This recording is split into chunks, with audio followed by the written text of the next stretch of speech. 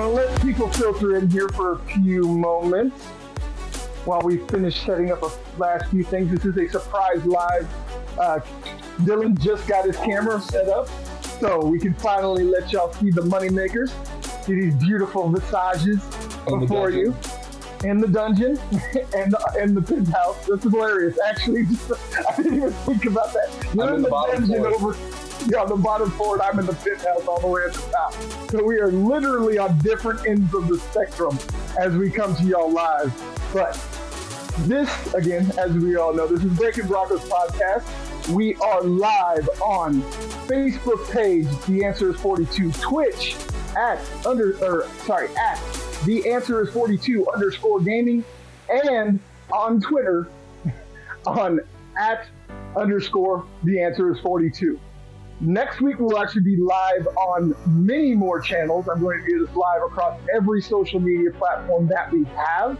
So I appreciate y'all that are coming in. I see some chat coming in. I see you there, babe. I appreciate you. Dylan says hey as well.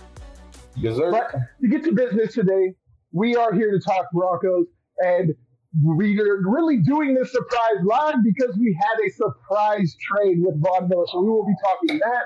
We'll be talking a win for the first time in a month, even though it was probably one of the crappiest wins the Broncos have ever had, the most boring game of the weekend. It was absolutely insane. We have talks about Tim Patrick. We have all kinds of trade deadline discussions to have. So let's go ahead and jump into it and start off with the Von Miller trade, y'all. This was a blockbuster on so many levels. It really caught a lot of people by surprise, but I don't think it really caught me and my boy Dylan by surprise. We've been talking about a trade like this. Von Miller deserves to go to a championship caliber team to at least finish out this contract and maybe the next. So I really like the trade, but I will go ahead and let Dylan give us his thoughts on this trade as well. Yo, I really love the trade. You know, you get the second and the third round for it, which, you know, draft picks, that can be whatever. You know, you don't know what you're going to get yet. But looking at this trade we've been talking about this for, months? We even talked about last year, before we even did the show together, that I knew this was his last season, whether it was trade or at the end of the season. But I think trading him, you're going to get more from it than letting the contract end at the end of the season. You let that contract end at the end of the season, he's going to get to choose wherever he goes. But with the trade, we're going to get more from it, and he's still going to get his money, and he's going to be on a winning team. No, I love Von, right? We all love Von. With the man's done. Who doesn't love Von? Yeah, anybody outside of Denver doesn't like Von, but yeah, you know, we love Von. Sad to see him go, but I think it was the right move. No, most definitely. I'm 100% with you. I absolutely love this move. And something about this trade that I don't think enough people are talking about, because it's something that teams in the NFL do not do, is the Broncos are keeping the money. I don't understand why NFL teams don't do this. This is something that's a common practice in Major League Baseball and even the NHL. But for some reason, it seems like no team wants to trade away the player and keep the salary so they can get a better return. They're just willing to take that 6th or 7th round draft pick that a team's willing to throw at them as long as they take on that contract. But the big thing was, I'm sorry, go ahead. That's how we got Teddy, 6th round draft pick. Yeah, it's another thing. Nobody really talked about how much of the money that Carolina is paying, which is the majority, which is what facilitated that trade and got the Carolina Panthers a better draft pick, which is, again, what Peyton did with Von Miller. He kept the $9 million and got a 2nd and 3rd round draft pick for an aging veteran that is essentially a rental player for half a season. This man got 2 mid-round draft picks for 8 weeks of Von Miller. There's no guarantee that Von Miller is going to re-sign with the Rams. Mm-hmm. He can go anywhere. He can even come back to Denver. Like, imagine that. Imagine this man flips him for 2 draft picks and then gets him back to Denver on a discounted contract this offseason. I mean, would that not make Peyton the GOAT? That would make Peyton the GOAT. And you see, when I look at it like that, imagine the man goes and gets a ring. It's kind of like the Shannon Sharp effect, except with Shannon going to Baltimore, winning a Super Bowl. he still played a few more seasons with Baltimore, but still came back, right? Imagine same kind of situation. Same kind of situation. Man wins a ring in LA, doesn't re-sign with the Rams, comes back, and who knows, Peyton might even pick up somebody else in the offseason that may or may not have rhymed with Aaron Rodgers, but yeah, and I mean, and think about that. Okay, think that Peyton pulls this move in the offseason. He's able to bring Von Miller back, go out and trade for an Aaron Rodgers, Russell Wilson, or maybe even Baker Mayfield. I know a lot of people in Broncos country might flip off about that, but Baker Mayfield is a good quarterback, y'all. He's just had a bad situation. I love Baker Mayfield. I would love to see a new coaching staff that's offensive oriented come in and see what they can do with somebody like that. But even that's kind of far-fetched. But still, I mean, the possibilities that have been opened by this trade are seriously endless, because not only could he do that scenario, but he could also hold on to the picks, trade more players, hoard more assets. The Broncos are going to have either the most or one, or at least close to the top of the league when it comes to salary cap room in the offseason. So he can sign whoever he wants. And he can trade for whoever he wants. And he can trade anywhere up or down in the draft. If the Broncos keep playing as poorly as they are, they're going to have a high draft pick to play with in the beginning. So, definitely. I mean, I'm really excited about what Peyton is doing with this team. And looking at it that way is, especially after seeing what he did this past offseason, with not what he did in the draft. What he did in the draft was kind of great with the picks he found in Javonte Williams, the dog, who's still not getting the place he deserves, but we'll leave that for later. And, bringing in Ronald Darby, I forgot who was the other guy at the other corner? Kyle Fuller. Kyle Fuller. And the man was just a beast in the offseason, just finding all these guys, able to get Teddy for a steal. And that's what's exciting. Yeah, got Bryce Callahan to take a pay cut. I mean, he was the best corner the Broncos had until he got hurt on Sunday. Oh, God, that was gross, man. I can't believe they showed the replay. That was gruesome. I feel so bad for that man. Did you see the Jameis injury? Did you see that picture? Yeah, I mean, I don't know why people get off on things like that. I'm just like, man, I don't need to see it in detail. Like, just tell me what the injury is. I don't need. It was like when I was watching that Alex Smith documentary and they started showing the graphic. I was like, ooh. I was like, I can deal with some things, but man, that's the that guy's legs slowly deteriorate on him while he's dying. Yeah. And like people are just like, oh, that's the coolest thing. I'm just like, y'all have some serious issues. Like, I'm a crazy guy. I can do some crazy things and I can handle a lot. Stuff.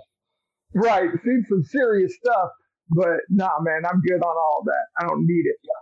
But speaking of trades, I did also wanted to bring up, is this possibly one of, or if not the biggest trade, even whether in season, off season, or even across sports, like just in Denver sports in general?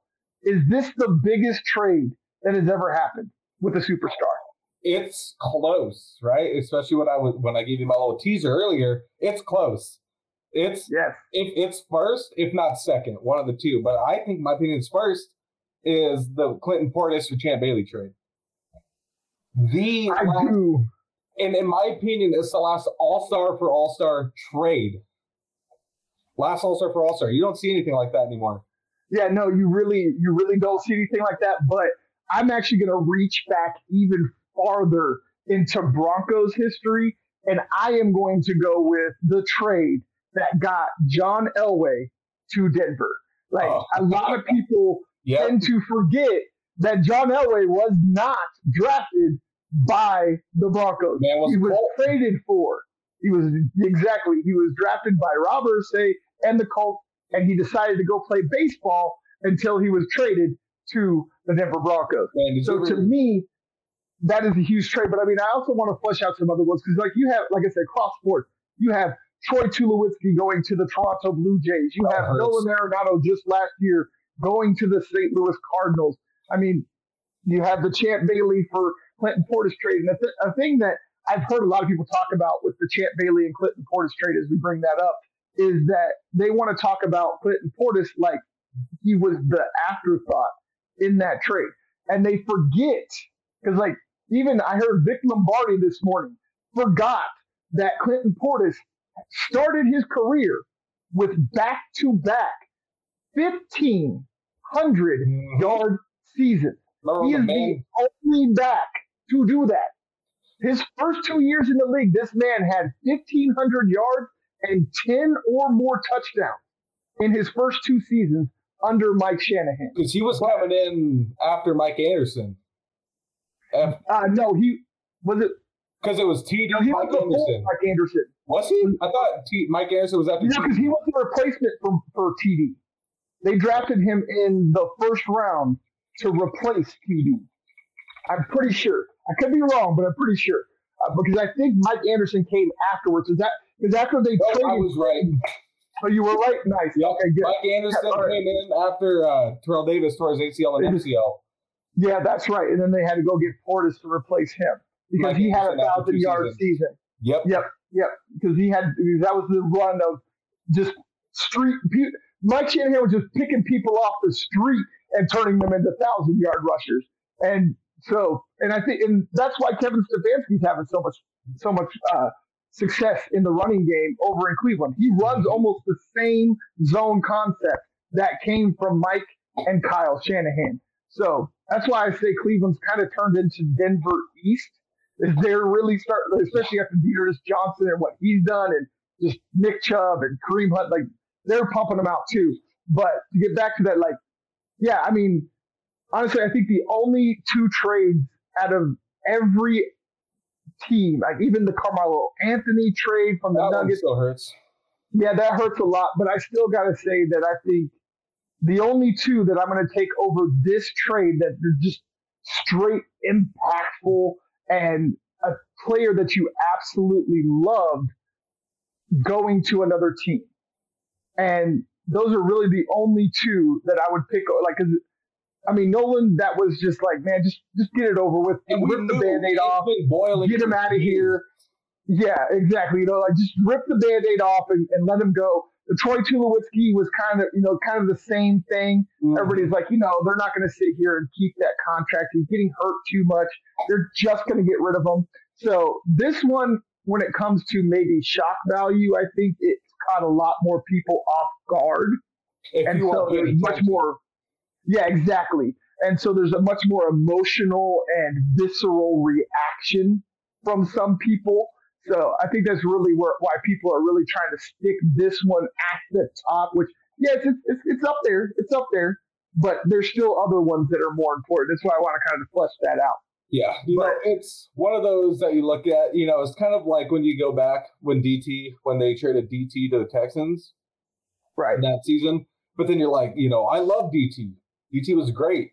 But that one everybody had been seen coming for weeks at that time. Same with the Emmanuel Sanders. And the fact that people couldn't see the Vaughn one surprises me. I know the man is like the face of the franchise, right? The face of the franchise. That's not going to protect you.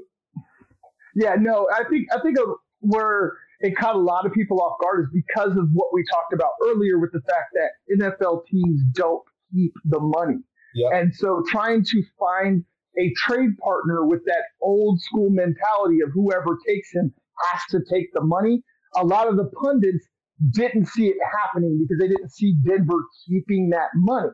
So I think that's another reason why things got a little wonky and it caught a lot of people off guard. But speaking of trades, and since we're on it, and they've already gotten rid of a franchise cornerstone, why don't we flesh out some more trades? What are some more trades you would like to see? I'll go first, and I will say Melvin Gordon to the Tennessee Titans. Wow, I couldn't remember the team for a second, but yes, Melvin Gordon to the Tennessee Titans. I don't care what they give you for him, as long as it's a mid-round pick. Yeah, just let him go.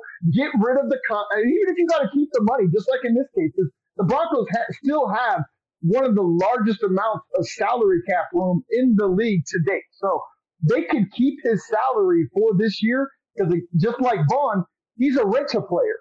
Yeah. His contract ends at the end of the year. So why don't you just get value for him now? If you're going to do it for Vaughn, why not Melvin Gordon? And to a team that's desperate for a replacement. No, is Melvin Gordon Derrick Henry? No, he's not. Yeah. But he is Nobody's still better man. than Derrick a Henry. 35-year-old Adrian Peterson, okay? You cannot tell me that Melvin Gordon cannot be more productive than an old, aging running back that has had more tread on his tires than any other running back in NFL history. I don't know, man. That guy is Adrian Peterson's just something else, man. That man's a specimen. But you're right though. But you're right. Like I can't disagree with that. The man is aging. He's an old man in the NFL. Yeah, I mean, look at his time in Washington and those other stops. In I mean, Detroit. he was a shell of himself. Yeah, Detroit, everywhere. He was a shell of himself. They had to limit his pitch count, his snap count. You know, they had to make sure that they didn't overuse him because, again, he's an old man when it comes to NFL standards. I mean, so I don't see how that's not on the table at least. Yeah, you look at it this way, it's like Adrian Peterson hasn't been the same since Minnesota. That man was balling out in Minnesota, and then the ACL tear, and you're like, well, that's his career right there. Man comes back in what was it, like less than 8 months? It was like 9 months or something like that. Yeah, it was less than a year. It was the quickest turnaround any player had ever had because he had tore his ACL in December. Yeah, over 2,000 yards. Tore his ACL in December, comes back in September, and rushes for 2,000 yards. But again, that's why but that's again why I say he's got more tread on the tire. He's had more tread worn off than any other player. That man was the Minnesota Vikings. His entire career in Minnesota, he was the Vikings. There was almost nothing else around that man while he was there. They would just every snap, just like what they do with Derrick Henry, and why you see him starting to break down. He's about at the same age that Adrian Peterson really started, going downhill, and he had that ACL tear, came back for 1 year, was good. But then the body, a human body can only take so much. I understand Adrian Peterson's a specimen. Derrick Henry's a specimen. And I know we joke about them not being human, but the reality is these people are human. It's like I was talking to my brother-in-law a couple weeks ago when he was talking about how the Broncos couldn't get a stop at the end of the Browns game. And he's like, even I know how to dig deep. I'm like, bro, number one, you're not a professional athlete. Number two, you're still human. And yes, you can dig deep and you can find a little extra, but it's always going to be a fraction of what you were when you were rested and ready. Like, you're only human. You can only dig so deep. And who knows what that man's been doing since he hasn't been in the league? Who knows how hard and often he's been working out? We don't know. He could be working out every day, running sprints all day, doing drills, or he could just be at home hardly working. Yeah, but no, Adrian Peterson, I don't think he's doing that. Yeah, I don't see. I was going to say that man. He's called all day for a reason. Like the man just doesn't stop. So I would be surprised if he wasn't out working out. And the fact that he was able to get a tryout and an immediate contract afterwards tells me that he was at least doing something. He was keeping himself fresh. He might not have been doing and going as hard as he would if he had a contract, but he was obviously doing something for them to sign him so quickly and put him on the active roster and not like the practice squad or something like that, what like Baltimore did with what's his name? Le'Veon Bell. There you go. Yeah, Le'Veon Bell. So the fact that he's on the active roster is awesome. And real quick, shout out Trey Reese. I love y'all. Thank y'all for joining us. But go ahead and give me a trade you would like to see. See, Melvin Gordon's another one. See, that's one, but you already took that, and I got to think of something. The Melvin Gordon one's just a perfect trade in general, right? Yes. And there's another trade I think you could see that you could take, and it's another offensive player, and I'm going to have to go, and it's sad for me to say this, you could get some stuff from Tim Patrick. I like where your head's at. I don't like Tim Patrick leaving, though. I don't like him leaving, though. But yeah, I don't either. Because he's still young. He's still cheap. Like, I like getting rid of Gordon because of the contract. He's an albatross. He's older. He's a vet. And, like, Kyle Fuller is another one I would like to see move. He's older, large contract. Keep the money. Get the picks. Flip them. And, you can just start smacking draft picks around in May. And, oh, man, I had what about a Ronald Darby? Because he's on the 1 year. Yeah, no, he's on a 3-year deal. Is Kyle Fuller, yeah, he got a 3-year, $30 million contract. It was Kyle Fuller that signed was the 1 year. Yeah, that's another reason why. Yeah, but Ronald Darby's not a bad one. No. He's on a really good contract. He's on a really valuable contract, and he's kind of injury prone. So you already have Patrick Surtain. You got Michael Ojemudia coming back. You have Duke Dawson coming back. Duke Dawson. So you have some reinforcements coming back. Like, why not blow this thing up? Like, I think that the win that we all saw on Sunday was more indicative that this Broncos team is going nowhere. I mean, seriously, they do. Any other team in the league, any other team outside of the 4 teams they beats that Bronco team on Sunday. I don't care who it is you name. I mean, you saw Cooper Rush go out here and go ham for the Dallas Cowboys. You had the kid White, Mike White or whatever his name is. Yeah, speaking of that, I had a meme I forgot to send you before we went on air. Oh, nice. Well, you can go ahead and send that while I talk. Yeah. We got Zach, the white kid coming out here making Zach Wilson look like a bust. It's a meme about Zach Wilson. Yes. Like, how does your backup come out and go ham on the Cincinnati Bengals, who just blew out the Baltimore Ravens? And you're sitting on the sidelines like, I see ghosts like Sam Darnold. Like, I don't get that. But I mean, it's just, get whatever you can. Blow this thing up. The Broncos are going nowhere. I don't understand why people think that Sunday showed that this Broncos team can still compete with the best in the league. That makes absolutely no sense to me when you see that this team only scored 17 points. Teddy Bridgewater barely made it over 200 yards passing on almost 30 attempts. Yeah, Melvin Gordon was looking good, but I mean, Teddy Bridgewater was barely able to do anything. They weren't rushing touchdowns, though. The one wasn't, I believe. The passing touchdown. Yeah, there was one passing touchdown and one rushing touchdown. The passing one is, the one about the passing is everyone's like, wow, he still looks great. Anybody can look great in a wideout spot like that. Bro, I'm telling you, like, I don't get where these Teddy trolls think that him compiling garbage time stats against good teams and somewhat compiling decent stats against bad teams makes him a winner. I'm gonna give him the one pass to Cortland down the sideline though. I will give it. That was the first time I've sat and been like, wow, that was a great throw. That is literally the only throw Teddy has made. Yeah. It was beautiful. It was perfect. I will give the man that credit. But then you also have these guys, and like that's the one thing that these Teddy trolls just grab onto for dear life, bro. I don't understand. Like, why are you dying on this hill with a broken journeyman quarterback? Like, why are you dying on this hill? How is it not enticing? Like, take Drew Lock's name off of it. All right, just think about it. 24-year-old quarterback, rocket arm with 4 months of tutelage under Peyton freaking Manning. Why is that not enticing? And also has a little bit of experience being the backup now under a vet that can teach him some things, not a lot of things, but that can teach him some things. And he's been humbled. You can't tell me that this experience has not humbled that man. His press conference was my favorite one by far when he found out he was going to be the backup. Yeah. I mean, he showed respect, graciousness, all of those things. And nobody wants to give this man credit for staying out of the news. The man has never said the wrong thing yet. He has never made it about him.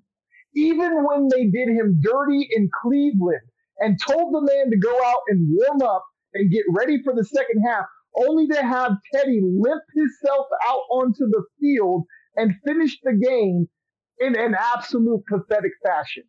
Like, what is, like, did Drew make Fangio mad? Did he upset Shermer by telling Shermer the truth that his plays suck? Like, I don't understand why this man does not get the field.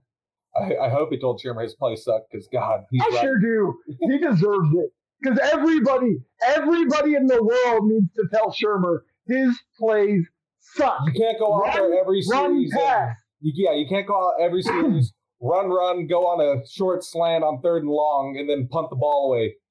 Oh, God, and tight end screens and flat routes or sprint outs on 3rd and forever with the tight end. Oh, my God.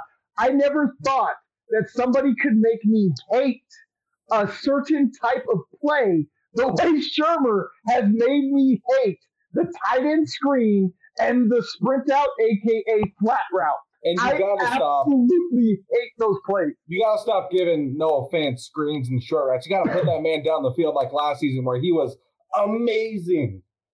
What, dude? He was used perfectly by Rich Scangarello. He had one of the best rookie tight end seasons ever. And to make sure that y'all don't think I'm just hating on Shurmur because he's a Bronco, look at Evan Ingram. Yep. Both these players are very similar. Evan's just a bit faster and a little, like an inch taller than Noah Fant. He's not as big, though. He's not as bulky. No, he's not quite as big, but he's also faster. Mm-hmm. So that's like the trade-off. He ran like a 4.3. Noah Fant ran like a 4.5. So it's not much, but still a little bit faster. Evan Ingram was a beast until Pat Shurmur took over. Yeah. The 2 years with Pat Shurmur, his production dropped off almost 50%. I don't think he's recovered since. No. Well, he's actually been a bit better. Yeah. Outside of injuries, he's been outside of being a giant. Yeah, and a giant and bad quarterback play. But then you look at, again, Noah Fant. With Scangarello, he was amazing. Everybody had, the sky's the limit. This guy could be the next Shannon Sharp. Great tight end, break all the records. Then here comes Pat Shurmur. Production has dropped almost 50%. So it is not a small sample size. It's not just one player. This man ruins careers. I'm officially convinced that Pat Shurmur is a professional pro player career ruiner. Like he just destroys careers. This is Grim Reaper. But I have another question for you. While we're on the trade topic, right? Yes. Who do you think you could get? Who do you think you could get in a quarterback trade? You could get a quarterback for somebody on this Broncos team. I know there's not many to choose from. I mean, are you talking about are we talking like pure fantasy, ultimate, this is the guy I would like, or realistic? Realistic. The only QB I see realistically changing teams in the middle of the season is Deshaun Watson this year. Mm-hmm. Now we're talking the offseason. We can get into that too. That's anybody right there, right? Yeah, you can get just about anybody who is on the trading block. What about right now? It's only Deshaun Watson. It's the only player I see changing teams when it comes to quarterbacks. It's going to make a difference. Yep, and I was thinking about something. It's not something I would realistically love to have on the Broncos, but look at the Jimmy G situation. The Jimmy G situation, with. I know that man's injury prone very, but when he's on that field, he's a good game manager. Yeah, but especially with the Trey Lance talks, he's still creeping up towards Jimmy G. Realistically, trade deadline, who knows if they trade him or not? There's not a lot of talks. That's just one of those I looked at. Yeah, I think I wouldn't be mad at that, but I wouldn't want that to be the long-term solution. Like if we're talking about trading for a QB, I want it to be a long-term solution. Like as far as Jimmy G, is he an upgrade over Teddy? Definitely. Yeah, I would definitely say he's an upgrade over Teddy, but I think he's just a rung above Teddy. Like Teddy's here and Jimmy G's like right here. I mean, the man almost won a Super Bowl. He's like a different level of game manager. Yeah, I mean, the man almost won a Super Bowl against the Chiefs until they threw him, but still. Yeah, if you put that's the difference between him and Teddy. Like Teddy, it's not going to matter who you put around him now. He's not going to win a championship. He's made that painfully obvious over the last few weeks. But Jimmy G, he's that rung above because you can put the right pieces around him, and with the right defense, the right playmakers, he can take you to a championship. Sorry, I said a text buddy who still has a little bit of copium that Nebraska's good. Oh, goodness. Why We had an argument yesterday in our Discord when we were playing games that he was saying how they're good, but they just lose games. We're like, that means they're bad. Right? They're good, but they just lose games? What kind of an argument is that? He just sent us a stat that they're on par with one of the top offenses with Alabama and Oregon. I go, that doesn't mean anything. That is the greatest trash argument I have ever heard in my life. Really? That came out of a human's mouth? We nicknamed him the Master Debater. The Master Debater. Because he debates everything. Oh, we have a question from the chat. How can fans push for a new coach? Exactly what y'all did on Sunday. The 11,755 no-shows. George Payne's looking at that. Yeah, he saw that. I promise you, the front office saw that almost 12,000 fans did not show up to the stadium on Sunday because of the absolute refuse of a product that they have put on the field. And when you look at, you guys want to know how to change it? Stop going to the games. Don't buy the tickets and don't show up. And in George Payton's, it's not like he's just starting to see it now. The man's been aware of it since he's taken the job. Oh yeah, taking the job. Oh, yeah. He's known about it. Payton is extremely intelligent. That's why I laugh at anybody that likes to make jokes. Really like him. Oh, I love George Payton. I honestly think that outside of the first 3 years of John Elway, and he could far surpass even that. Definitely. From going forward, he might be one of the best GM hires. Yeah, no, one of the best GM hires in the league. And he might turn into one of the best, if not the best GM in the league. The eye for talent, the negotiations. I mean, if you look at the contracts that he's had our guys sign, they are all team friendly. They are all, I can get out of this when I need to, so he's not jeopardizing the future. He's planning for the future, as you see with the Von Miller trade, as you see with, restructuring of contracts, re-signing of players, getting Kareem Jackson to come back. The Bryce Callahan contract we talked about earlier. It's everything he does is calculated and it's done deftly. If he can keep this up, I feel like you'll be seeing George Payton in Denver's for many years to come. If he can keep that eye for talent and just knowing how to get them here, just knowing how to bring them to Denver, he's going to stay. He's going to be here for a very long time. Everybody's he's got a 6-year contract. Yeah. So he's not going anywhere anytime soon. No. Like for as many people want to be talking about Peyton going somewhere, they're not going to pay this man for 4, 5, 6 years of not having him. Because unlike players, and a lot of fans don't realize, unlike players, all of the front office, all of the coaches have 100% guaranteed contracts, even if they are fired, unless they are fired for cause. And even then, a lot of times they still get money because a lot of people don't realize, and it's not advertised much, John Gruden got his money. He didn't get the full $100 million that he signed for. The man still got a check. He still got a check. Mark Davis confirmed at the GM and owners meetings that Gruden still got a check. The man is a racist homophobe, and he still got a check. So if he's going to get a check, don't you Peyton's going to get his money. It's the Raider way. Well, it's not their choice. It's the way the contract was. Yeah. They gave him as small of a check as they could, but they still, by law, had to cut him a check. Okay, you see that when you say a small amount, that's a lot. Yeah, I say so much. Yeah. I don't want to say small amount, smaller percentage. They gave as small of a percentage as they could. But again, the man had a $100 million contract, so even 10% of that is $10 million. So there you go. The man still got a big check, and we all know what he did. Back on the coaching thing is who are available coaches out there that you'd like? I can't think of many. I like Brian Daboll. I do like Brian Daboll. Okay, I thought of him. I've thought of Eric Bieniemy. But the way that Chiefs offense looks this year, I'm not sure. I'm kind of second guessing it. So I'm like, I don't know. We've seen what he can do with a lot of talent, and now we've seen what he does with not much talent. Exactly. You see that it wasn't the coaching, it was the talent. So definitely.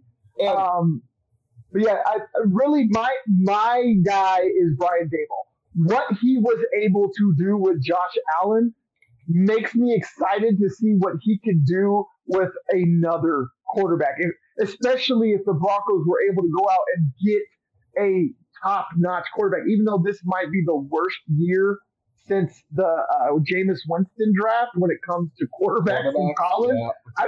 I don't know of a number one. I haven't seen a true number one overall pick emerge from the college ranks, so I am not really high on them going into the draft and get a quarterback. I would much rather see them use the draft picks they've accrued to trade for a veteran, a disgruntled one like an Aaron Rodgers, Deshaun Watson, Russell Wilson, etc. And you look at when I look at that, it's Brian Dable's perfect, right? Very offensive-minded coach, and he can bring in a great defensive coordinator, a great defensive team. Like, let's bring up the main guy. Look at what he can snatch off of that staff in Buffalo. Right? Yeah. I'm sure he knows the next guy that's, under the wings of the defensive coordinator over there and snatch him up, or in his quarterback's coach, because a lot of times teams won't stand in the way if you're going to give them a promotion. Like they won't normally let a coach go if you're going to give them the same position. Yep. But they will usually, let them go for an upgrade. And, he could even bring in the Wade Phillips, the man who's been sitting at home wanting to be back in the league. Right, most definitely. But real quick, I see we have less likes than we have people in here. So if you could go ahead and hit that like and love button and share and let everybody know, we appreciate it. That's how we make this stuff work, people. We appreciate everything you do. We love y'all. Thank y'all. But anyways, away from making money and back into this thing.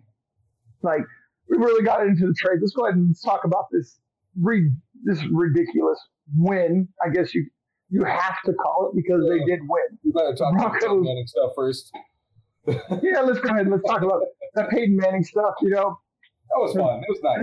This is the biggest thing of why it's so disgusting to me is that this is the second time that the Broncos have inducted a person into their Ring of Fame. Last time it was Mike Shanahan, and this time it's Peyton Manning. And the Broncos absolutely go out there and lay an egg after honoring one of their greats. Like, how infuriating does that have to be for Peyton Manning? Because you see how angry he gets on Monday night when it comes to bad quarterback play. Could you imagine being next to him in the stands watching the Broncos have a Monday night game this year, dude. Oh my goodness! Could you imagine Peyton going off? Oh, that would be great. That would be great. But speaking of Peyton being inducted into, sorry, didn't mean to cut you off. But speaking of Peyton being inducted to the Ring of Fame, we won't focus on the negative. What was your favorite Manning moment? There's quite a bit right there. I mean, 4 years is a lot. I don't know. Yes, torching the Ravens with 7 touchdowns was pretty great. When he chewed Julius out on the sideline, that was pretty nice. That same game. But if I had to go with, I think, okay, I'm going to give you 2, but my main one will be 7 touchdowns against Baltimore. And I'm going to go with a good one. The AFC Championship in 2013 before Super Bowl 48 when they just lit up the Patriots. And then they go on to lose the Super Bowl, right? But we don't talk about that anymore. We don't talk about what happened after that. Yeah. Yes, that championship game was great. Where they lit up the Patriots. Something we've never seen before in an AFC Championship against the Patriots. Yeah, they just absolutely mollywopped them in that championship. Those are 2 really good moments. I think mine is actually a little bit of an obscure one, but one that we all know. It is when he broke the touchdown record to Demaryius Thomas. Oh, in Houston? Or was that I think it was San Francisco. Yeah. I know it was Demaryius Thomas that caught the ball. And afterwards, they did what everybody thought was a spontaneous keep-away game from Peyton Manning. And the reason I love this moment so much is because, as it turns out, that spontaneous game of keep away was not spontaneous. Peyton Manning is so calculated. He planned that moment. He planned the keep away with the players, with the receivers. So that's what I loved about Peyton Manning. Nobody outworked him, and nobody was more prepared. The man was prepared for celebration. Okay, for breaking records, the man rehearsed a celebration that was supposed to be spontaneous. I got a great off-field is how prepared that man was. I got a great one. He's still on the Broncos. It was an off-field. It was, I think it was going into the 2013 season, that same season, and they were going to be on the cover of Sports Illustrated. And Wes, DT, and Eric Decker all came in just pads and pants and no shirts. And yes. Picture. Yes. And Peyton, you got to take his jersey off. Yes. Having it. That's a great one. Yes, that right there were. And what's funny is like, for a man that has a six-pack, I've never seen a man with a six-pack be so scared to take off his shirt. Like, nobody knew that Peyton Manning had a six-pack until he retired and somebody caught him on a beach somewhere. That was insane. Like, that tells you how humble that man was, too, to begin with. Like, to think that the man was embarrassed to take his shirt off even though he shouldn't have been. Like, I could be embarrassed about taking my shirt off. Yeah, that's okay. I got a dad bod. I earned that thing. I earned that after all those plates that my kids didn't finish, and I just grabbed them. You know, that's how you get a dad bod. It's a wonderful thing. You're not going to finish that? No? I'll take it. No, okay, I'll take it. Exactly. You can ask my kids. They're in the chat right now. This is how it works. But, I mean, I don't know. There's just, again, like you said, there's so many moments. It's like every time you start talking about one, another one comes to your mind. You're like, man, that was really good too. So, yeah, I think we got some pretty good moments in there. And let's go ahead and move on to another one. It's a little less cheery. Has Sherman replaced Josh McDaniels as the most hated coach in Broncos history? It's got to be close, right? It's getting there. I think he's taken it. I think these last 4 weeks have officially put him over the edge. Because at least we only had to deal with Josh McDaniels for, a year and a half? Not even, right? Yeah, I don't think he made it through the half. He didn't even make it through the halfway mark of the next year. He got fired after the London game 4 or 5 that Bolin fired him. Yeah, he got fired after the London game against the Niners. Yep, that was it. You got it. Them. Yes, that's what it was. It was. God, remember Andy telling us that? Oh yes, we'll keep that internal. But yes, that was insane when we got the inside scoop on that, man. I wish I could share that with y'all, but I'm not 100% sure he wanted to share that story. No. So we'll leave that tease for y'all. Yeah, but yeah, that was absolutely. So glad we had an insider for a while. That and the Tim Tebow situation with people knocking on the door talking about Dove Valley people were literally going to Dove Valley because they thought Tim Tebow lived in Dove Valley at the headquarters and were knocking on the door talking about we need to speak with brother Tebow. That is why Tebow is not a Bronco. So for all of you that were wondering, did Elway hate Tebow? No. Elway loved Tebow, but he hated his fans. So all of you Tebow maniacs, you're the reason Tebow got traded. And the reason we got Peyton Manning. I love you guys. Yes. So thank you. We love you guys so much for helping us get rid of Tebow and getting us Peyton Manning. We love you all so much. Great times. We love you. Love you all the time. All the time. Bro. That's when DT became famous. So, I think we're at a consensus. Pat Shurmur has replaced Josh McDaniels as the most hated coach in Broncos history. Yeah, I can't think of anybody now else. That we have that confirmed, and you've already talked about this, Tim Patrick leads the team in receiving again. Mm-hmm. So you've already talked about trading Tim. But let's go to the offseason. Who do you choose? Tim Patrick or Cortland Sutton? So, Because I'm gonna go on a limb here. We're probably not gonna get both. No, they're both going to get paid. They are both going to get paid. But I'm not sure. You got to choose one or the other. Yeah, but I'm not sure by if one of them goes, someone's going to get paid somewhere else. Someone's going to get paid in Denver. Yeah, they're both getting paid. One's going to get paid in Denver. One's going to get paid somewhere else because they can't sign both because you got to keep money for Judy and possibly Fant if you can get an offensive coordinator to use him properly and possibly a future quarterback in the future. You know, you got to think about these things. So, yeah, possibly bringing Vaughn back. You know, maybe you don't sign one of the wide receivers so you have the extra money to bring Vaughn back coupled with a Aaron Rodgers or something of that nature. There's upsides to both of them and there's downsides to both of them. The upside to Patrick is he's reliable. Yeah, he's always reliable. Exactly. He's going to show up every week and he's going to catch anything that touches his hands. And that's the same. But the thing about Cortland is the man is amazing on the deep ball. Even if he's getting over or underthrown, the man's going to catch that ball one way or another. Yep. But the thing about Cortland is the knee. I haven't seen the knee act up yet, though. The knee's been looking. He's looking like the old Court. That's why I bring this question up now. Is because if it was earlier in the season, I think it'd been pretty easy. But like, I think we're going to stick with Timmy because Court's looking a little sketchy. But now Cortland is Cortland.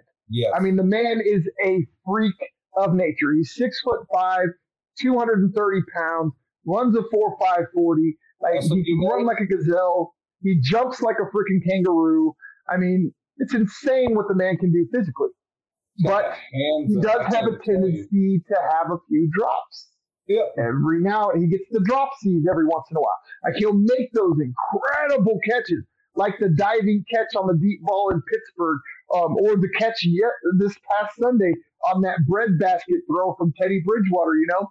So he will make those amazing. Or if you really want to go back, that stupid one-handed catch, I think it was against Houston, where he went up, it was Drew Lock. I think it was, I'm pretty sure it was Houston. It was in the end zone, one hand. It was the Chargers. It was the Chargers, yes. There you go. The one-handed catch as he's flying full. And then we have another one against the Browns.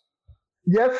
That's when we were doing our show in school still. Because we watched that highlight for hours. Over and over and over and over again. Never guess what? They got number 2 on catch of the year. It was Bull. Right, yeah. Beat it. A simple toe touch in the end zone in a playoff game. I know. From the Titans. Yeah, toe drag swag. I get that that's impressive, but it is much more impressive to make a full Superman one-handed grab while you being pulled. Only use one hand the whole time. The man never touched the ball with his other hand. He's getting grabbed. And is able to keep it from touching the ground. And I mean, it was insane. I don't understand how that was not number one. The Chargers defender was grabbing him while he was diving. He had the hold of his arm, so he was going out. I know. Yeah, he had no chance to use the other arm, so he only had one hand to make the freaking catch, and he still did it. And he made a Pro Bowl. He made a Pro Bowl with a 1,000-yard season with 3 different quarterbacks that season. Right. A lot of people don't even talk about that. Like, the man made a Pro Bowl with 3 quarterbacks. I bet y'all could not name all 3 of them. I can name 2 of them. I could name 2 off the top of my head. I forgot the other guy's name. Joe Flacco, Drew, and was it Jeff Driscoll? No, it wasn't Driscoll. No, that was 2020. This was 2019, 2020. Yeah. Oh my goodness. I can't even tell you who the third quarterback is. But yeah, we got 2 of them. We just bringing him to Tim Tebow after he left the Browns. Yes. Ah, man, I can't remember. But anyway, speaking of, you're going to look that up. We'll go ahead and move on to the Broncos D does come up big twice at the end of the game. Is that really an accomplishment of, Brandon Allen, there you go. Yes. Okay, yes. The other Bible thumper. There we go. There's only two of the quarterbacks that have started since that have a winning record. And it's Trevor Siemian, who went 13-11, and Brett Rippon, who went 1-0. Yep, that's it. That's all. That's the only Broncos quarterbacks that have a winning record. I want to talk about this. How about Siemian coming in yesterday for Jameis Winston? Bro, Siemian, I mean, that made me happy. It did, but it really reminded me of Teddy in New Orleans. Like, him and Teddy are essentially the same player, Simeon's just has a little bit better arm. I was just a Simeon fan because he was Kubiak's guy. I love Simeon. He was Kubiak's guy. Look what he did with Kubiak. Yeah. Oh, yeah. Under Kubiak, he looked great. And then they bring in Vance Joseph, who loves Paxton Lynch. I don't know why. I don't know why anybody ever fell in love with that man. Like, I understand he had some physical tools. He was like 6'8" and still ran a 4.5 40 and had a howitzer was a game manager. I mean, Paxton Lynch he had no interest in football. No. The only thing he had interest in football was in college. It got him into the good parties, and he got to date the pretty girl. Basically, Jamarcus Russell. Yeah, just a skinny version of Jamarcus Russell. Exactly. He did not care about football. He cared what football gave him. He didn't actually care about the game. Watch blitz packages. Dude, yeah. Oh, my God. And the man admitted that he would, instead of going home and reading the playbook, he went home and played Madden. He would put the plays in Madden and then play Madden like that would teach him something. Like, yeah, I'll give him you really try to use it as a tool. He's an innovator. I'll give him that. I mean, it's a little bit of an innovation, but I mean, what happens? Yeah. I mean, what happens if somebody hacks your system? Somebody's got the playbook. And you know what? And Madden's just a trash game. Dude, I was playing it whatsoever. No, it's not. I mean, I was playing it yesterday, and I threw a bullet pass. It hit my receiver's helmet and landed in the second row. That is not a realistic simulation, people. Yeah, it's just for fun. You want to hear a good one? I was playing. This is on Madden 21. This is 21, and my offensive lineman was trying to block, and Aaron Donald just ran through him, like just phased through him, like glitched through him, like no way to touch him. He was a ghost and just ran through him. I was like, yeah, that's like I pulled a Javonte Williams the other day. My son and my wife were watching me. I was because I was playing their version of Road to the Show, where you like play a character that comes from college. Oh, yeah, the Face of the Franchise. Yeah, Face of the Franchise. There you go. I love that movie. Yeah, and so you get drafted by the Jaguars first overall. So I was playing with them. I had James Robinson. Okay, I trucked through the entire like literally they were around my guy. The entire defense, all 11 guys, were circling my guy, and somehow I was able to truck through that entire defense and score a touchdown. Like, please tell me where that's realistic. It's one thing if it's like in Javonte Williams where you had one guy carrying him down the field, and then when 4 guys were on him, he went down. But nobody's trucking 11 guys. I don't care who you are. You're not trucking 11 guys, especially when they have you dead stopped. Okay? Yeah. So again, that was not a realistic way for him to learn the playbook at all. So, and yeah, that whole Paxton Lynch thing is just absolutely insane to me. But I want to get to one other question here real quick before we wrap up with our preview and predictions. Again, the Broncos D comes up big twice. Now, is that an accomplishment since it's the Washington football team? I mean, okay, I'll give him this. God, Taylor Heineke is one of my favorite players in the league right now. Man's story is amazing. He's balling out. Doesn't have a great team around him to ball out, and still look what he's doing out there. But the offense should be thanking the defense for what they did. For that, they really should. Melvin Gordon fumbling it and giving it to them in the red zone, and getting bailed out by Justin Simmons again. You gotta be thanking that man in the defense. That should not have happened. The defense should not be getting the praise it is right now because of Melvin Gordon fumble. His first of the season, and look what it did. Yeah, what I think Broncos country really needs to thank is the right side of the Washington football team's offensive line. Their entire right, like nobody really talked about this, the entire right side of their line was hurt. They had a backup center, a backup guard, and a backup right tackle. And before the end of the game, they had a backup left guard. So the only starter that they started the year with left on their offensive line is their left tackle. So let me go ahead and give you some numbers to show you just how pathetic this Broncos win was and why the Washington football team actually played better than the winning team. Listen to this. They had more first downs, 21-17, more passes for first downs, 14-10, tied for the same amount of rushes for first down, 6-6. They each had a penalty for a first down.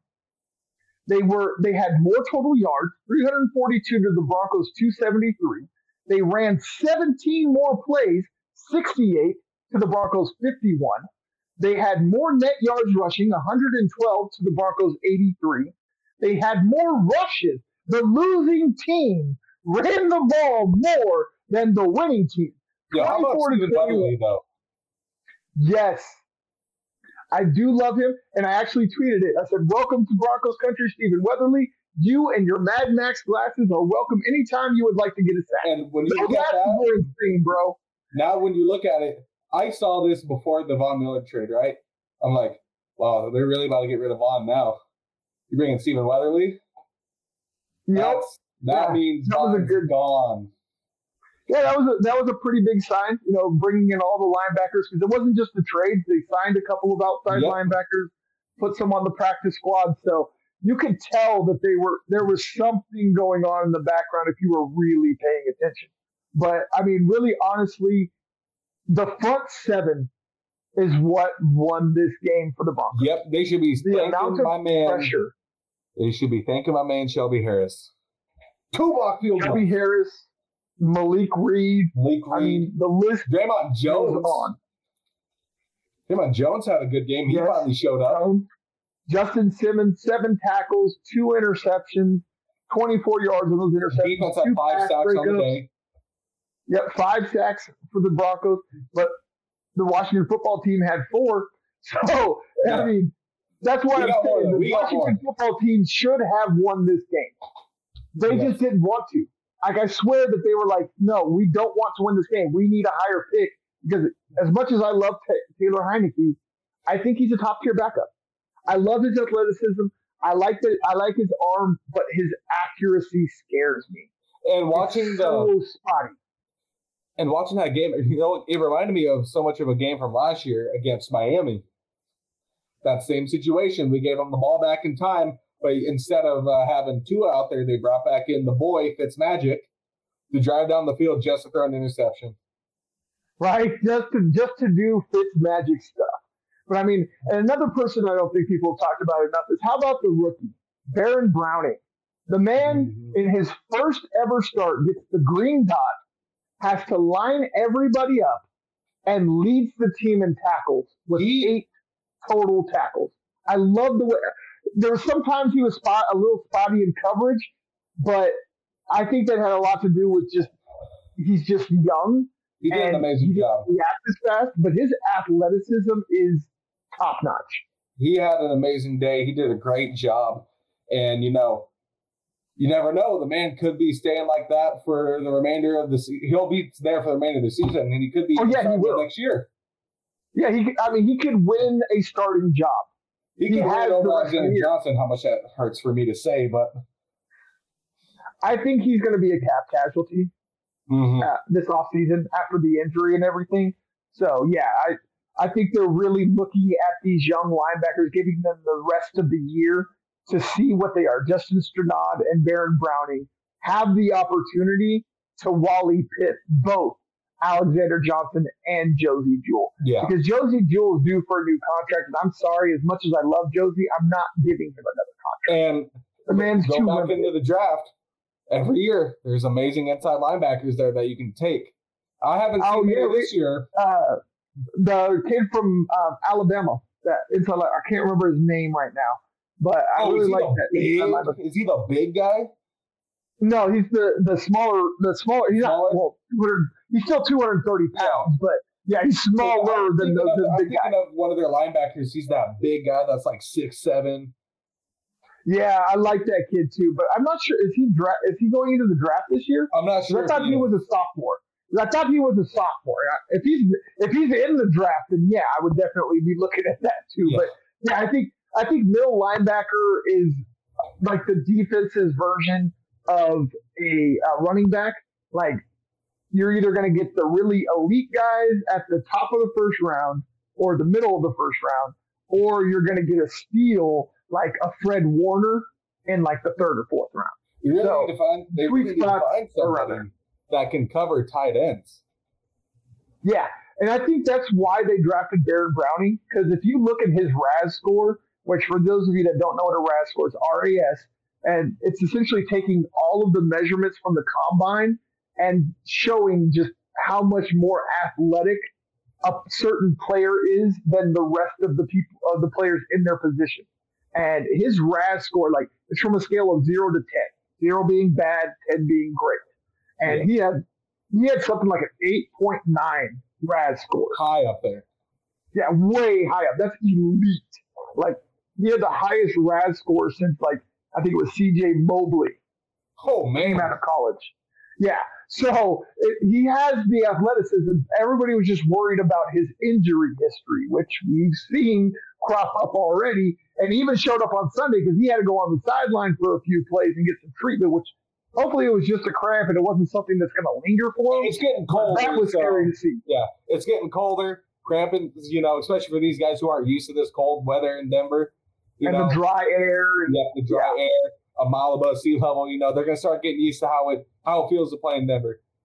And this is, again, the first time the man's ever played at altitude. So I'm sure he probably had some hydration issues. So the fact that he came back and played and, again, led the team in tackles tells me that it wasn't anything serious and it was something he was able to overcome. And hopefully that stays that way. But, I mean, just that like I said, that front seven, Baron Browning, you had Draymond Jones, Shelby Harris that we mentioned, and then you had the safety step up. Kareem Jackson was second on the team with 7 tackles and tied with Justin Simmons, who had 7 tackles. Again, 2 interceptions by Simmons, both in the end zone, stopping touchdown drives or potential touchdown drives, another 2 pass defense on top of that. So even though this team stepped up, the defense stepped up and it looked great, I'm still thinking that this Broncos team being rated in the top 5 or top 10 in almost every category is just a bit overrated, because there was at times that Taylor Heineke was able to go up and down the field without resistance. And that the undrafted free agent Jarrett Patterson looked really good again a week after we saw another undrafted free agent go ham. And again, the Washington football team still outrushed this Broncos team. They had more rushing yards and attempts than the Broncos did. And again, they lost. But yet we still can't get Pat Shurmur to run unless it's stupid, like at the end of the game where they run, fumble, get the ball back, go the ball after they lost their timeout. Kill the clock. Yes, 3 kneels and punt. For all you idiots out there that try to defend them by saying, oh, they had their timeout, you couldn't kneel. Yes, you can. You can kneel 3 times and punt. That is perfectly legal to do in the NFL. Yeah, you put it deep into their territory, and it would have been like, 30-something, less than 30 seconds? No, it would have been like maybe 10 to 12 seconds left. Yeah. Even if they used every timeout immediately after each play, because they only had 2 timeouts left at that point. So, and there was 2 more plays. They had second and third down to go. All they had to do was kneel it 2 more times, kill all their timeouts, pin them deep, because Sam Martin was going off yesterday and looked great as the punter. I mean, it's kind of sad to say that one of the better you don't players. Really want to be giving him praise, but my God, the man can punt a ball.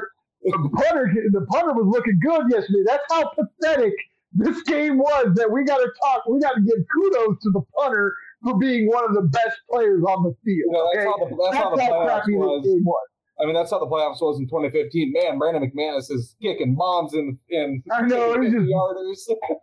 throwing up everything, because that was when he was in that midst of that record streak of like 40 or some odd 50-plus yard field goals, but yet he couldn't make anything less than 40. And then he missed a so shot in Cincinnati. Yeah, that was his thing. It was like he could hit the 50-plus yarders, but if you got him any closer, like he couldn't hit it for some reason. Yeah. For like a year there. It was really weird. Hey, he missed his first one yesterday, and I was like, wow, I forgot he hadn't missed one this year yet. It threw me off hard. Yeah, he has been Mick Money again. It's been wonderful to see, but I think the only remaining Super Bowl member. Yep, the only remaining Super Bowl member of the 2015 team is the Gooch Master. And I think we've consternated enough about that one. Let's go ahead and move on to next week as we draw to the end of this wonderful live. Again, thank you all for showing up and coming in and interacting.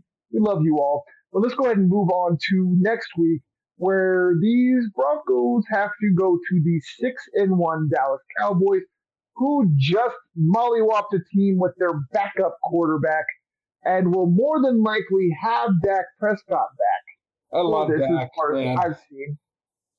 And I mean, this is wow, these injury lists look a lot like the Broncos Browns game. Broncos have a lot of players. As 1, 2, 3, 4.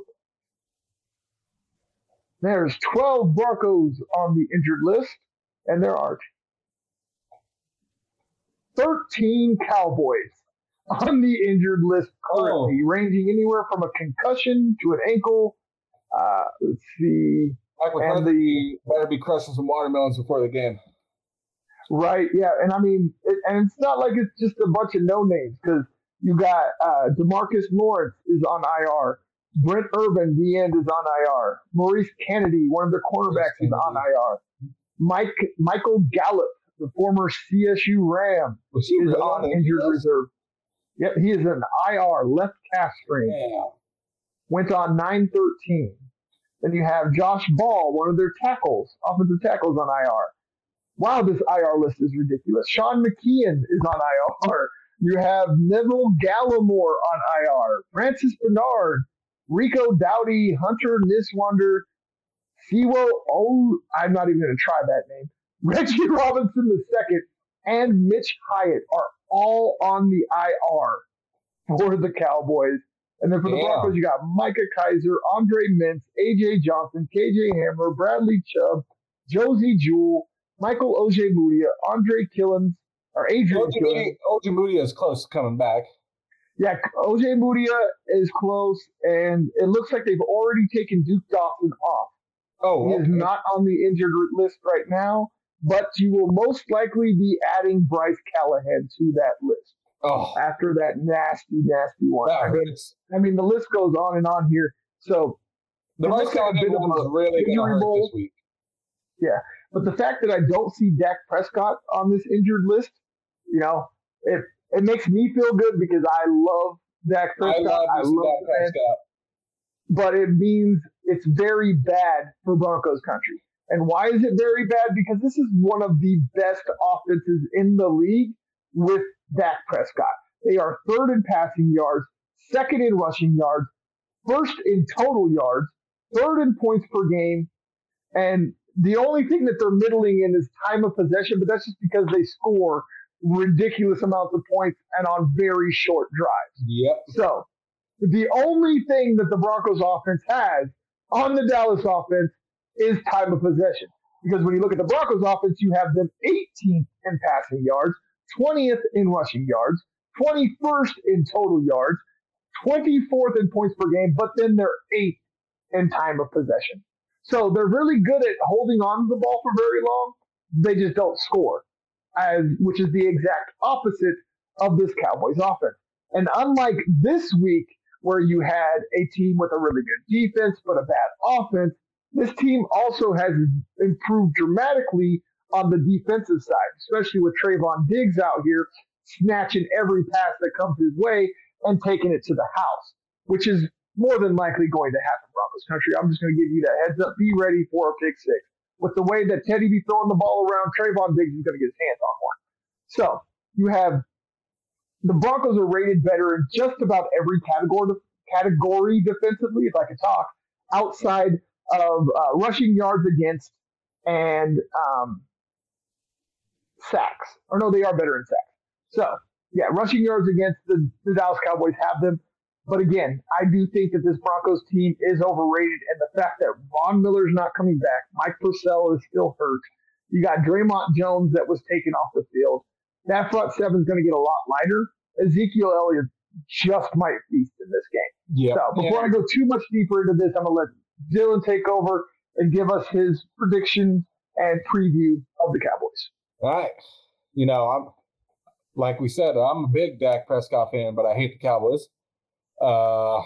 No. America's seen Jerry Jones can, words I'm not going to say. Yep. Yeah. But you go into this game, Broncos have a pretty good chance, I feel like, if they come in with the right play calling and if the defense is really going to show up like they did this past week and like they had to. Justin Simmons played great, but those were two free. One of them was a free interception. The other one was not. But the defense is going to play top tier like they've been trying to, like they have been. And then offense has just got to get on a roll. Just got to get on a roll. I'll take Broncos in a close one, I'll say. Ooh. You know, if they lose, this might be the last time I'll take them, but bold prediction. I like it. I'm going to get this game. I'm going to say this is because their defense is pretty good up there in Dallas. It's nothing no joke of a defense. Especially the back end.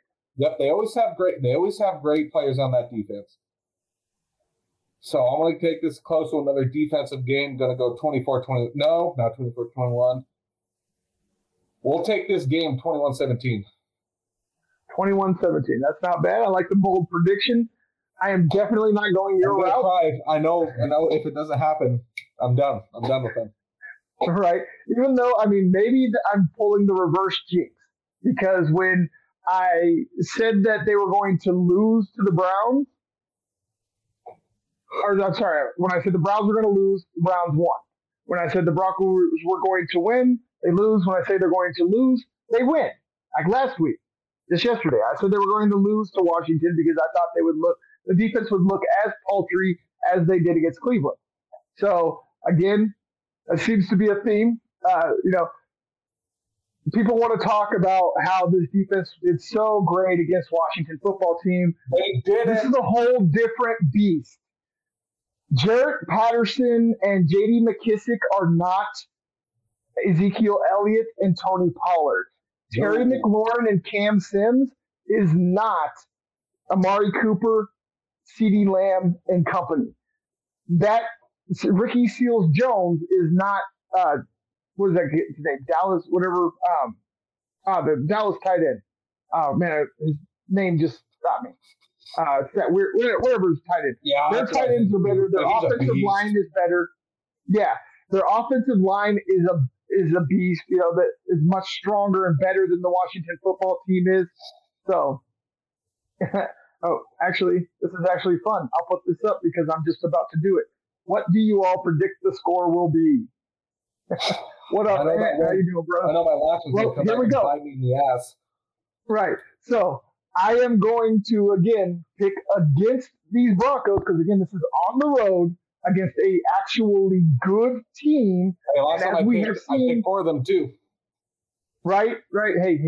Hey, we're trying it both ways. You're going to pick for them. I'm going to try the reverse jinx. I am going to take the Dallas Cowboys in an absolute shutout. Or not a shutout, sorry, just a shootout. And they're just going to destroy the Broncos. I shouldn't even say shootout. I should say just an absolutely dominating performance. I think Trayvon Diggs is going to have multiple picks. I think Trayvon Diggs is going to have at least one pick six. And I think that offense is going to absolutely mollywop the Denver defense and show just how overrated they are. Ezekiel Elliott's going to go for over 100 yards. Both Amari Cooper and CeeDee Lamb are going to have over 100 yards. They are everybody going to eat. Dallas is going to win this one 35-14. That is my prediction. All right. So that is what it is. So real quick before we go ahead and wrap things up, just to give y'all another little heads up of what's going on here. You see us live. This is going to be our new normal for all of you. I'm also going to take this audio and put it up as a podcast for y'all, so you will have that. So if you don't have time to watch us, you can still listen to us. That's why we try to stay as descriptive as we can. That's why. Yeah, finally got a cam. So now we can actually do the lives, and we will be live on everything a week from now. Yes, it is going to be a Broncos bloodbath. I agree right here. But we are going to be live everywhere next week. Right now, we are only live on Facebook, Twitch, and Twitter. Next week, we will be live on not only the Facebook page, but my personal Facebook page, We will be live on LinkedIn. We will be live on two other places. I can't think of the places right now. But anyways, we will be live literally everywhere coming up next week. Yes, so no matter how you get your information from us, no matter how you watch us, you will be able to find us. You are not going to have to search for us. So if you just have, you're just getting us to us from Twitter or you're getting to us from Twitch or Facebook, that's fine. We are going to continue giving you content on those, and you don't have to search for it. That's one of the reasons why I'm doing this, is because I've had so many people like, I can't find this link or I can't go here. Well, I am going to come to you, okay? You don't have to worry about coming to me. I am going to come to you. We'll be there. We're going to be doing this, and I'm going to be starting up more podcasts. So we're not just going to be doing the one weekly. They're not all going to be with Dylan, unfortunately. I know y'all like him and whatever, but he's got a life and he's got bills to pay and stuff. So radio to do this weekend, Yeah, so I will be starting we're going to be moving The Answer 42 to the flagship. That is going to actually, I have a co-host. That's why I'm going to go ahead and announce this. It's my brother-in-law, Sam, the one that I'd be talking about being the Teddy stand. But we're not going to be talking about sports. The Answer 42 is going to be everything but sports, because I am really getting tired of people telling me to shut up and dribble, okay? It's kind of funny for y'all to tell a white guy to shut up and dribble, okay? So guess what? I'm going to make a damn show about it. So y'all can kiss my behind. I'm not going to stop the political talk. I'm going to make a whole show about it just for you lovely people that love we still need to talk about the deck. Yes, we do. Yes, that is something we will talk. That's why I'm not really going too much into detail here, because we haven't worked out all the details. But that one we're going to start recording The Answers 42 on Saturdays, and we will be premiering it on Sundays. I know that sounds funny to be doing in the football season, but again, that's for a whole different audience. And so that's how it's going to work. But yeah, it's going to be me and my brother-in-law, Samuel Flanagan. For those of you that are on my Twitter, that is the guy that I will always be going back and forth with about the Teddy situation. That is my co-host. The one that says, who me? Sambo305. That is going to be my co-host for The Answer is 42. And I also have another little co-host. He is probably the cutest co-host I have. Sorry, Dylan, he has replaced you. That is my nephew, Weston. That is my nephew, Weston. Me and him are going to start a little podcast he is 9 years old. He is autistic, but a savant when it comes to sports information, and he just loves sports. So we're going to get him on camera. Me and him are going to talk sports. Yes, he is a Chiefs. He is the Chiefs fan. Yes. My sister destroyed him at an early age, but it's mostly Mahomes. Like, it broke his heart when Mahomes went down and got knocked out. It was so cute.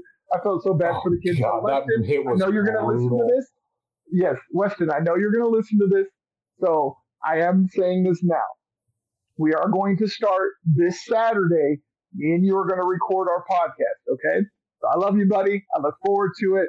And I know everybody else is going to be looking forward to that as well.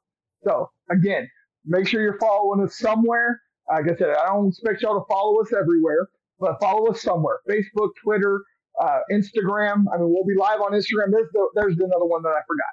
So, yeah, we'll be live on Instagram, everywhere. Yes, and YouTube. There we go. That's the other one. Thank you.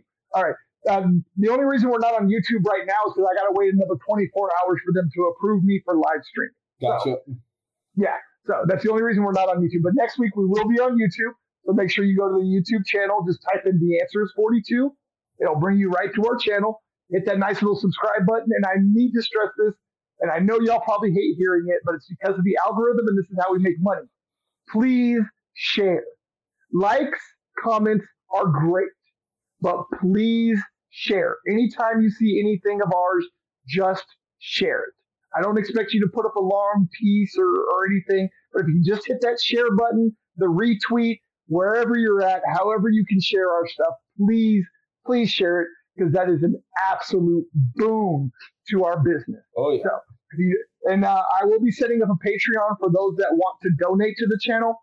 I don't expect anybody, and I don't have any specific prices set yet. But that is how we're going to get to the deck. Mm-hmm. That's how you're going to get that. That's what the Patreon's going to be. It's going to get you the behind the scenes stuff, extra shows like the deck and things of that nature. So if you want to help fund those and help create more content, please, I will get the Patreon up here shortly and get that link sent out to everywhere. That's my natural place. Yeah, it really is. I think that y'all will really, really like the deck if we can get that all. I don't want to go too much into it again because we don't have all the details worked out. But I really think y'all would enjoy that show. If y'all enjoy this, y'all should see the behind the scenes stuff. So make sure you go to Patreon and give a donation there. I mean, even $1 a month. That's going to be 18 plus. Yeah, you just got to be 18 plus. But again, I mean, even if you can only afford $1 a month, I will take it. If I can just get, like I said, 1,000 people to give me $1 a month, I'd be happy. I can make that work, you know. But you know, that's not really the main goal. It's again, that's not just to put money in my pocket. That's also so that we can get Dylan here, maybe a full-time position, and maybe get some money in his pocket. We can do more shows together, and I can get more co-hosts. I can get more editors. I can get more producers. And yes, you do. You definitely do. I need to get you in the studio, bro. We need you in here, and we need to get you the deck. So we need to get you here. But again, we'll get that. But hey, there we go. Y'all, we can start a GoFundMe right now. Get Dylan to Denver. Dylan to Denver. GoFundMe. I miss it. No, definitely. I miss going to Chubby's every night, but still. Oh no, I hear you, brother. I hear you. I miss us hanging out though. We definitely got to get you up here, even if we can't get the fund, get you all the way up here. But yeah, again, I can get down there. Will be out there. I can get down there. Yes, you do. You do. We need you here. So that way we can do this more often. I really want to get this to. I'm hoping to get a lot of these podcasts to daily.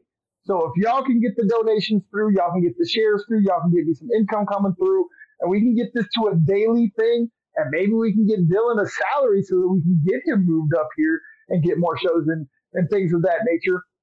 Man, please, again, hit the share, hit the likes, hit the Patreon, all that stuff. But again, please, all of them. But again, for the Answer is 42 Network, this is the Breakin Broncos podcast. I am your host, Daniel Wetstein. That is my co-host with the most, Dylan Miles. Again, we love all of you. Thank you all for coming in, interacting, giving us some comments, giving us some likes, shares, tweets. Keep on doing it. Come back again. And always remember, don't question the blue.